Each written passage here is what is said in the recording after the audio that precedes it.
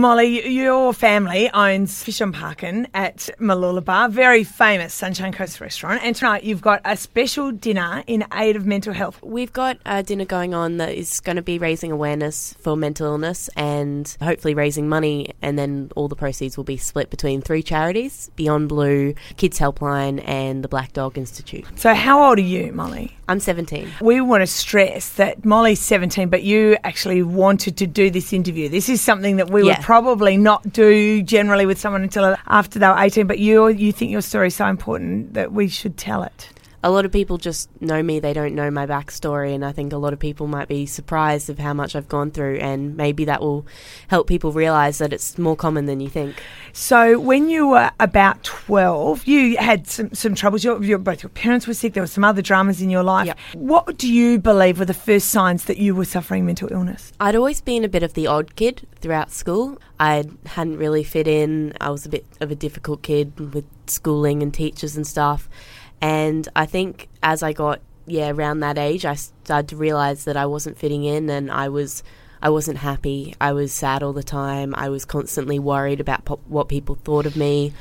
It just went downhill from there. Can I just point out, though, that most teenagers go through that? What was exceptional about your situation? Well, I think it really showed up when I started self-harming and started having thoughts about suicide.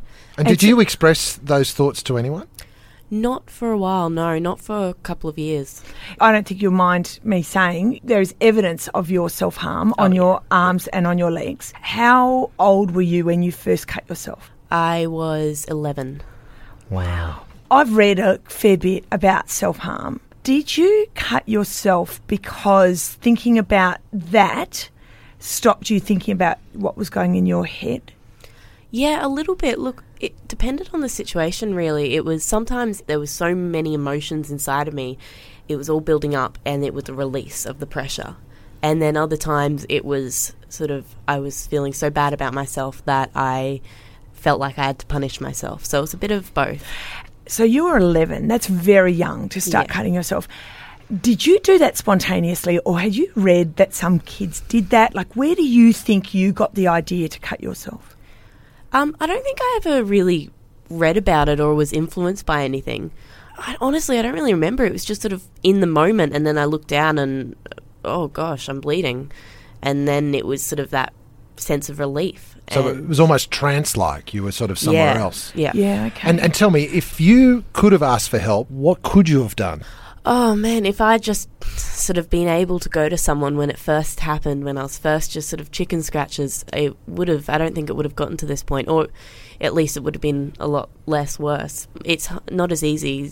It took me 2 years. Yeah. Because something that is evident if you know Molly and her family, you have a very close family. You could not come from a more loving family or a more supportive family or a more relaxed family in terms of you could tell your mum and dad anything. I know them. I know that. Yeah. So you can't say, oh, well, tell your mum, because you could have told your mum. And it wasn't actually even my parents who I told first. It was a friend at school, and I was just having such a bad day that I told her about some of my thoughts. She did the right thing at the time. I didn't think it was the right thing because I was very upset, but she went and told the school counsellor. They told my parents. So it wasn't even, despite me being so close with my parents, it wasn't even them who I went to first. So that must have been when you were about 13 or 14 you first got found out? Yeah. But you're 17 now? Yeah. And your battle continues?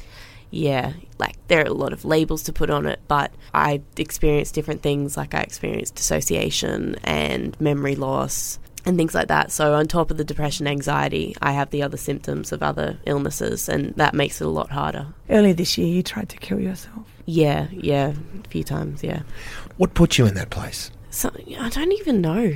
I'd been going quite well for quite a few months. I'd had a really good run. I was in school, I was doing well, I had friends. And then it just all came crashing down and I couldn't cope. And that's the illness. It wasn't actually what was happening to you. No. It was the illness. So there was no sort of trigger that put you in there?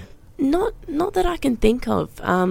Maybe someone looked at me the wrong way. Maybe someone said something in a tone of voice that might have upset me. But it can be just the tiniest thing for an excuse for the illness to set off again. Yeah. It doesn't need to be something big. And it's like cancer. It's just a disease. Yeah. It's a disease that has medication, but it doesn't necessarily have a cure. You seem great. Yeah. Today. Thank you. Medication? No, actually, I'm not on medication at the moment. I pretty much have been since I've started therapy, but now I'm not. I'm just sort of seeing how I go. I know right now there are mums and dads listening to this and they're thinking about their kid that they know is in their bedroom harming or that they know is not coping at school. What is your message? I think the biggest thing is don't try and fix someone you know who's got a mental illness. Just be there for them. Just say it's okay, I understand you, I support you, because that's the biggest thing. It's not having anyone around you who you think understands you and not having anyone that you think loves you. So just reassuring them that they are loved and they are cared for. And then, of course, looking for professional help if they need it. No matter how much love you give your kid, you can't fix them. But you can be there, you can support them and you can walk them through it. So it's obviously a bit of a mistake to maybe say to someone, oh, why don't you just go for a walk? You'll feel lots better. And yeah, that sort that's of thing. it. It's like telling a blind person to look harder. It doesn't work. Yeah.